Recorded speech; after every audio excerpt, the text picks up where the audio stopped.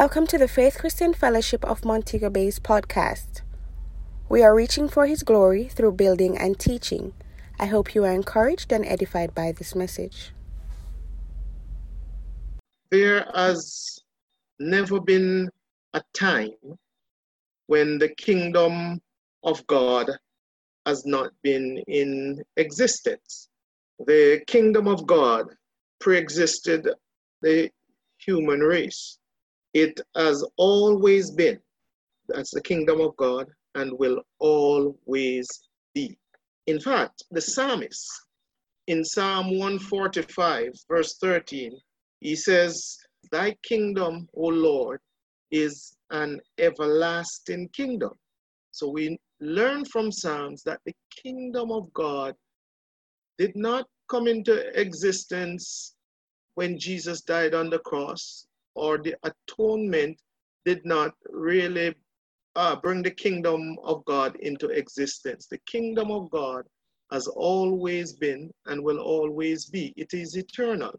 And the psalmist confirms that by saying, "Thy kingdom, O Lord, is an everlasting kingdom." And the king himself, who is the king of the kingdom, is eternal. And I want to remind you that during the time of the Old Testament, and even today in true kingdoms, a king cannot really be voted out of power. The only way you can get a king out of power is for him to die. That is why in the Old Testament, when there were bad kings, kings who did not walk according to the ordinances of the Lord, the people had to endure them until they died. The fact that our King lives forever and forever and forever speaks of the kingdom which is forever and ever and ever. So as we talk about the doctrine of eternal states, we present to you the kingdom of God, which is eternal. Man is on probation during his time here on earth. So those who respond to God's grace and obey him will be eternally rewarded in heaven, which is, of course, heaven speaks to the headquarters of the operations of the kingdom of God, or you can say God's dwelling place, quote unquote, because he lives in your heart also. But we talk about the headquarters of the kingdom of God. Those who willfully oppose God and do their own will and serve Satan will be eternally punished in hell, which is to be Satan's dwelling place. Eternal destinies are settled here in time. So it is not when you get to a time of standing before God that you have a choice of looking at heaven and looking at hell and say, "I don't want over there, I'll go to heaven." No, eternal destinies are settled here in time. And as we talk about eternal destinies and eternity, I want to take a moment out to read Psalm 90, verse 2 down to verse 4. "Before the mountains were brought forth, or ever thou hast formed the earth and the world, even from everlasting to everlasting, thou art God. Thou turnest man to destruction, and sayest, Return ye, children of men. For 1,000 years in thy sight are but as yesterday when it is past, and as a watch in the night." Remember, we're talking about the doctrine of eternal state. And let me just take a moment out here to explain the word eternal. Many times when we think of the word eternal, we think about something that has no end. But the word eternal in its truest meaning really means having no beginning or end. It's not just no end, but it also means no beginning. which really means that God is the only one that is truly eternal, that has no beginning or ending. And when we studied the doctrine of God, we looked at that and established the point that that is one of the things that separate our God from any other God. Because whether you talk about Selassie or Buddha or Muhammad, Joseph Smith, Confucius, Allah, any one of them, they have a starting point. If you go on the internet, you see when they were born, when they came into existence, they have a beginning. Our God has no beginning or ending. And we just confirmed that in the scripture in Psalm 90, verse 2, where Moses, speaking of God, said, from everlasting to everlasting. He didn't just say to everlasting, but from everlasting to everlasting, thou art God. Well, how far back is from everlasting? You can judge that by how far forward is to everlasting. If to everlasting really has no end, from everlasting has no beginning. Moses, a man who knew God face to face, understood God in measures that others didn't. In fact, the Bible said that Moses knew the ways of God, but Israel knew the acts of God. Moses said, from everlasting to everlasting, you are God, which speaks of the eternity of God. God refers to himself as I am that I am. So I am, that means I'm present. I am that I am. In any time at all you need me, anytime I'm needed, I am. It is speaking to always being present, which if you check it out in the Hebrew, it's speaking to eternal, always present.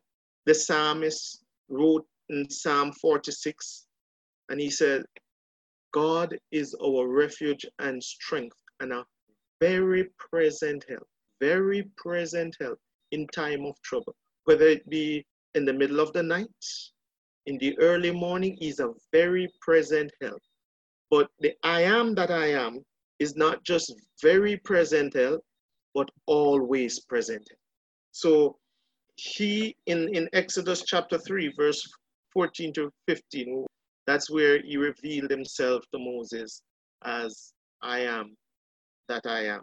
The Bible also speaks of our God, our King, as the first and the last, the Alpha and the Omega, which means nothing comes before him and nothing comes after him. First there is not speaking to a starting point, or last is not really speaking to an end. It is really speaking to the fact that nothing comes before him, nothing comes after him. No one came before him, no one will come after him. No one came before him because he never started at any point. He has always been. And I've always said some of these things you have to believe them with your spirit, because your natural mind can't really work them out in the moment that you're hearing them. Because somebody would want to argue and say, well, yeah, but I just want to know when God, at what point God started, at what point he came into existence. And that's exactly what we're saying, that he has never, ever started. He never came into existence at any point in time. He has always been. But I can't understand that. Well, I can understand you not being able to understand that, but that is the reality of our God. And you can't prove otherwise. Paul referred to him in 1 Timothy 1, verse 17, as the King eternal. Very powerful statement. Remember that a king will not leave power. You can't get a king out of power except he died. So if he's the King eternal, that means that he will not die. He will always be king.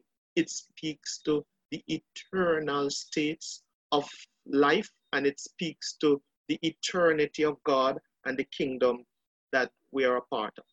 Man, however, is subject to time. He is finite and limited by time and space. And though man is a creature of time, the interesting thing is that he is made for eternity. Let me say that again. Man is a creature of time, but he is made for eternity.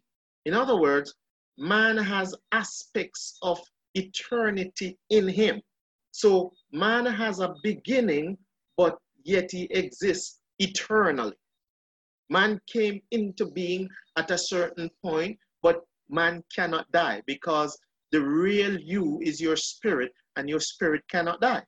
So man will be rewarded by God according to his works during his life on earth, whether his works be evil or whether they be good. I want to take a moment and read from Genesis chapter 2, verse 7, as we just expand a little bit on that thought that man has a beginning but exists eternally. Let's read Genesis chapter 2, verse 7. And the Lord God formed man of the dust of the ground. That's talking about his body. So the body of man was made of things or material that is not really eternal. It was formed from the dust of the ground. But then it goes on to say, God breathed into his nostrils, that's into the nostrils of man, Adam, the breath of life. That term, breath of life, there is one word in the Hebrew. It is the word spirit. So God breathed into man his spirit, and man became a living soul. So God, remember, is eternal. We've established that point already.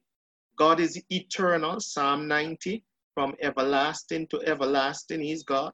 But John 4:24 also tells us that God is a spirit. So when God breathed or deposited of himself into man, that means he put portion of himself, aspects of eternity into man, and that is why man will live forever. He breathed spirit into Adam, and because he can't die, that aspect of him that he breathed into man put man in a position to live forever. So you and I have a starting point. We came into existence in terms of being a human being at some point in time, but you will live forever.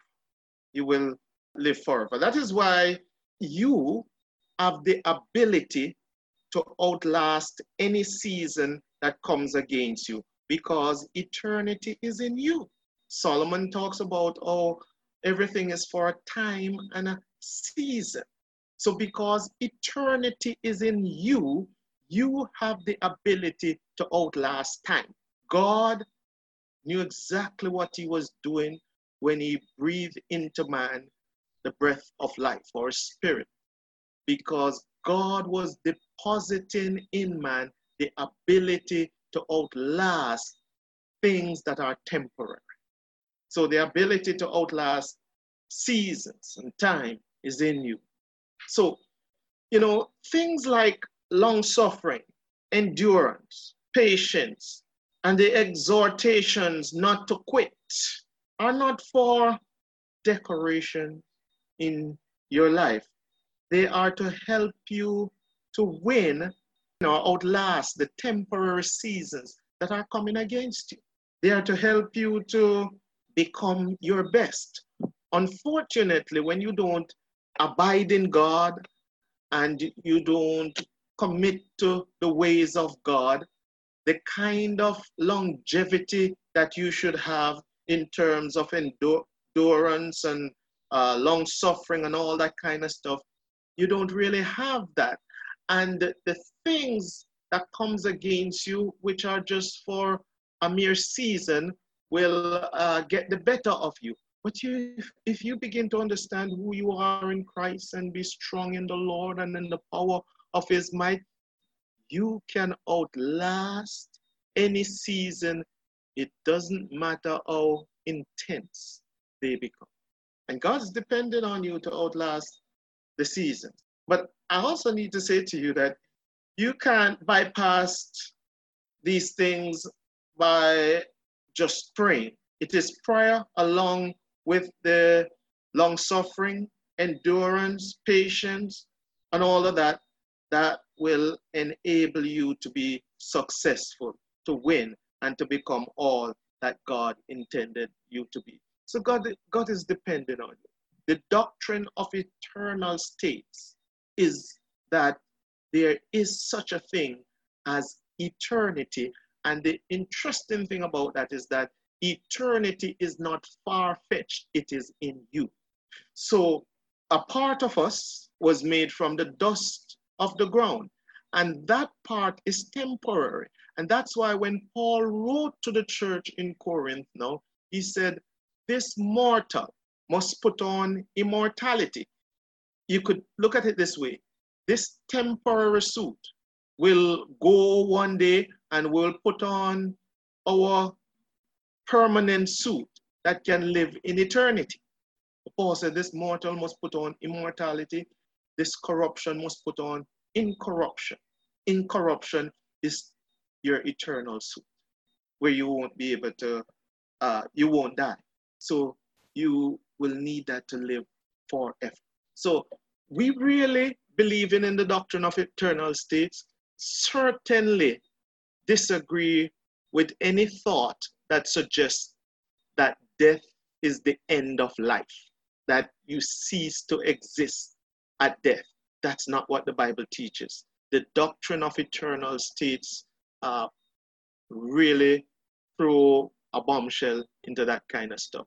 In Hebrews chapter 9, it tells us that it is appointed unto man once to die. Then after death comes the judgment. If death was the end of life, there would be no such thing as after death comes the judgment. The judgment is for eternal destinies to be apportioned. That a man stand before God and God tells him where he will spend eternity. I want to take a moment out to look at time and eternity. Let's start with time. Between the birth and death of every human being, there is something called a lifespan. And it is during this lifespan or this period of time known only to God, only God knows the amount of time that any one of us will live here on earth. It is in this time that man is on probation.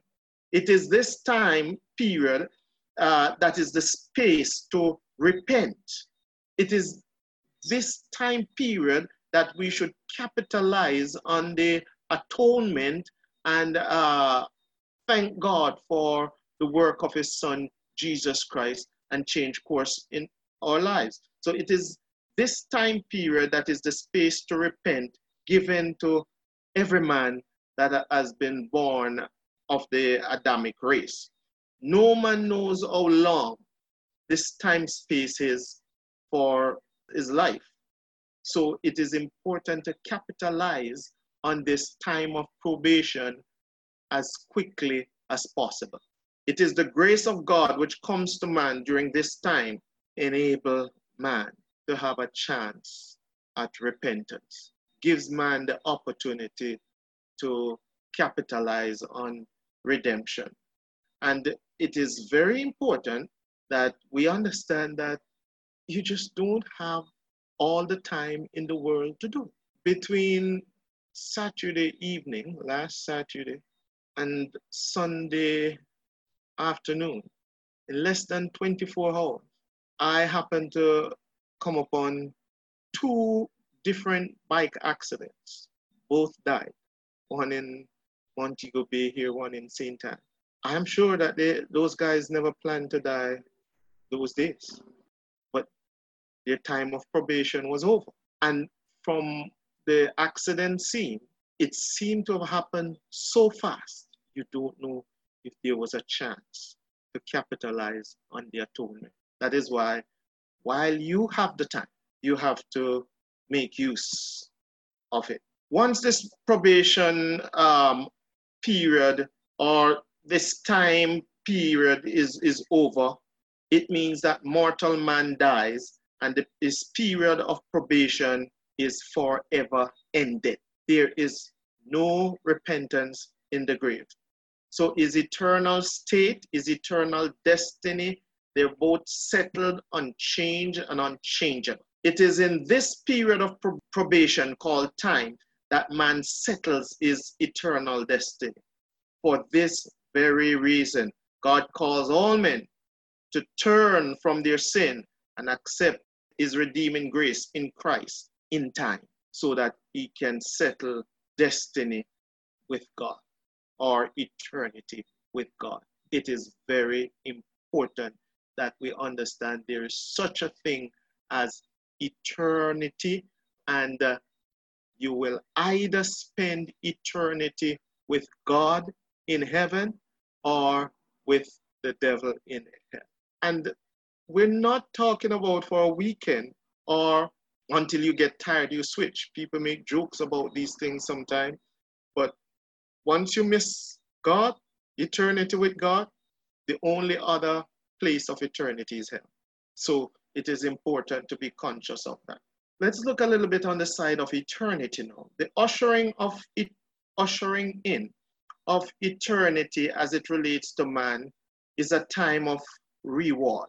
All men will be rewarded according to their work, whether good or evil. When John wrote the book of Revelation, in chapter 22, he said, I saw the dead, small and great, stand before God, and a book was opened, and another book, and out of it, the dead were judged. And he was saying basically they were rewarded according to their work. Jesus said, behold, I come quickly, and my reward is with me to give every man according as his work shall be. So again, as a person's eternal destiny is settled here in time according to character, a person's eternal rewards are settled here in time according to works. So the character deals with the destiny, the works deals with the rewards. Character is what a person is. Character speaks to what a person is. And what a person is determines their eternal state or their eternal destiny. Works speaks to what a person does. What a person does determines their eternal rewards. And so character and works cannot be separated. What a person is determines what a person does, and both settles his eternal state, which means you really have to think about what you do. Yeah, we know you're an adult and you make your own decisions, but what consequences does follow as it relates to those decisions? I believe that it is important that we take time out to understand that God is depending on us to make the right decision for our eternal destiny. And here is an opportunity to reunite with your loved ones who are gone to be with the Lord. You know, that is really the only hope we have when a loved one dies, someone who knows the Lord. The real comfort that we can take in those moments is that if we continue serving the Lord, there will be a reuniting with those who knew the Lord. Wouldn't be the last time I would have seen them, maybe, yeah, in this life, but there will be a reuniting. What a day that will be. It's going to be some rejoicing, because when that reuniting takes place, there will not be any more separation. But that only happened if you settle eternity with God, because you certainly don't want to reunite with anybody that is going to spend eternity in hell. That is what is really heartfelt and break your heart when you're not sure if your loved one went to be with the Lord. You're not sure if in the last moment of their life they had a chance to say, Lord, forgive me, because they never lived after God. That is the pain. But the truth is, those who have gone on before us, their eternal destiny is already settled.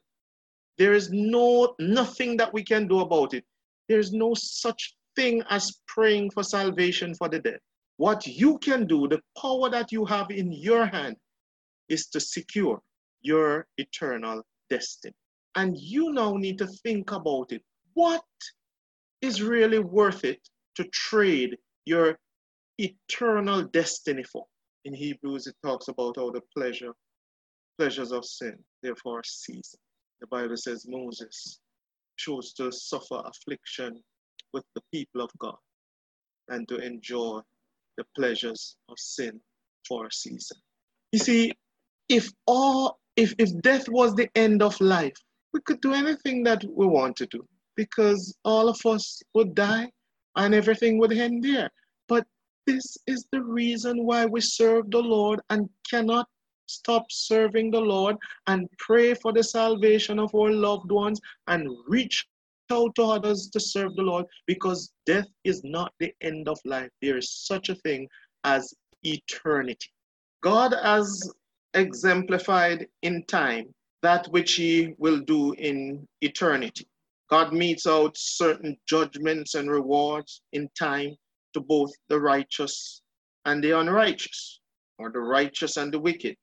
He follows the same pattern in eternity, the very same pattern. Each of God's dispensations closed with judgment on the wicked and rewards or promises of reward to the righteous. If you remember in Genesis chapter 6, the same thing happened. Judgment on the world. Bible says Noah found grace in the eyes of the Lord. As it was in time, so will it be in eternity. Because, I mentioned the great white throne judgment earlier on, but there is also another judgment mentioned in the Bible. I think it's first mentioned in Corinthians, which is called the judgment seat of Christ. And the judgment seat of Christ is not a judgment of eternity, to decide eternity. It is actually a judgment for the saints in terms of rewards. You talk about the crown of life and all of that.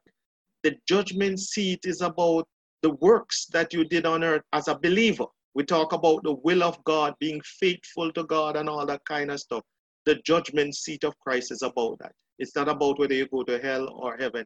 It's about reward. And the Bible says that there will be a lot of crying at the judgment seat, because when people see what they could have had or what they get according to their works on earth, it will bring tears. It should be noted that only God can truly give reward. Man gives award, and sometimes the flesh is so tickled about award. But men can only give award. And oh yeah, we put on our best suit to go collect awards at functions and all that kind of stuff. It makes people feel good. And ain't nothing wrong in receiving an award if you work for it. But I submit to you that rewards are more important than awards. And only God can give reward. That is why he said, I come quickly and my reward is with me to give every man according as his work shall be. It says God is a rewarder of them that diligently seek him. He's the one who gives reward. From your life, judging your heart as it relates to your faithfulness. If you make the judgment, what do you think your rewards look like before God? I want to remind you that just as eternal destinies are settled in time. Rewards are also settled in time. And that has to do with your works.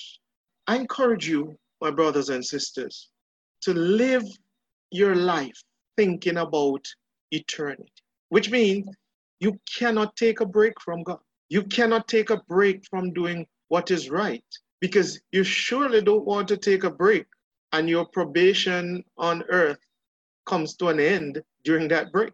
Live your life thinking about eternity. I cannot tell you which day, which year we're going to usher in eternity in a sense that time is done away with. The one thing I can tell you is that it is sure. And I have absolutely no plan to miss out on eternity. And I trust your heart is in the same place. So if one of these nights we should go to bed and there is no tomorrow morning, I expect to see you on the right side of eternity. We should be rejoicing together on the right side of eternity. I came in contact with eternity for the first time in my life at about 7 years old. And I realized that God was working in my heart from then. I remember laying down in bed one night and the reality of eternity struck at 7 years old. And I started thinking, what is going to happen? Will everyone die? What will happen if everyone dies? Is that the end of life? What's going to happen afterward? I was in strife in my heart. I remember asking my sister, said, I didn't even know how to phrase the question. I just asked her, will everyone die one of these days? I don't think she had the answer. She said, don't ask me any foolishness. I just don't think she knew. But this question just came out of nowhere.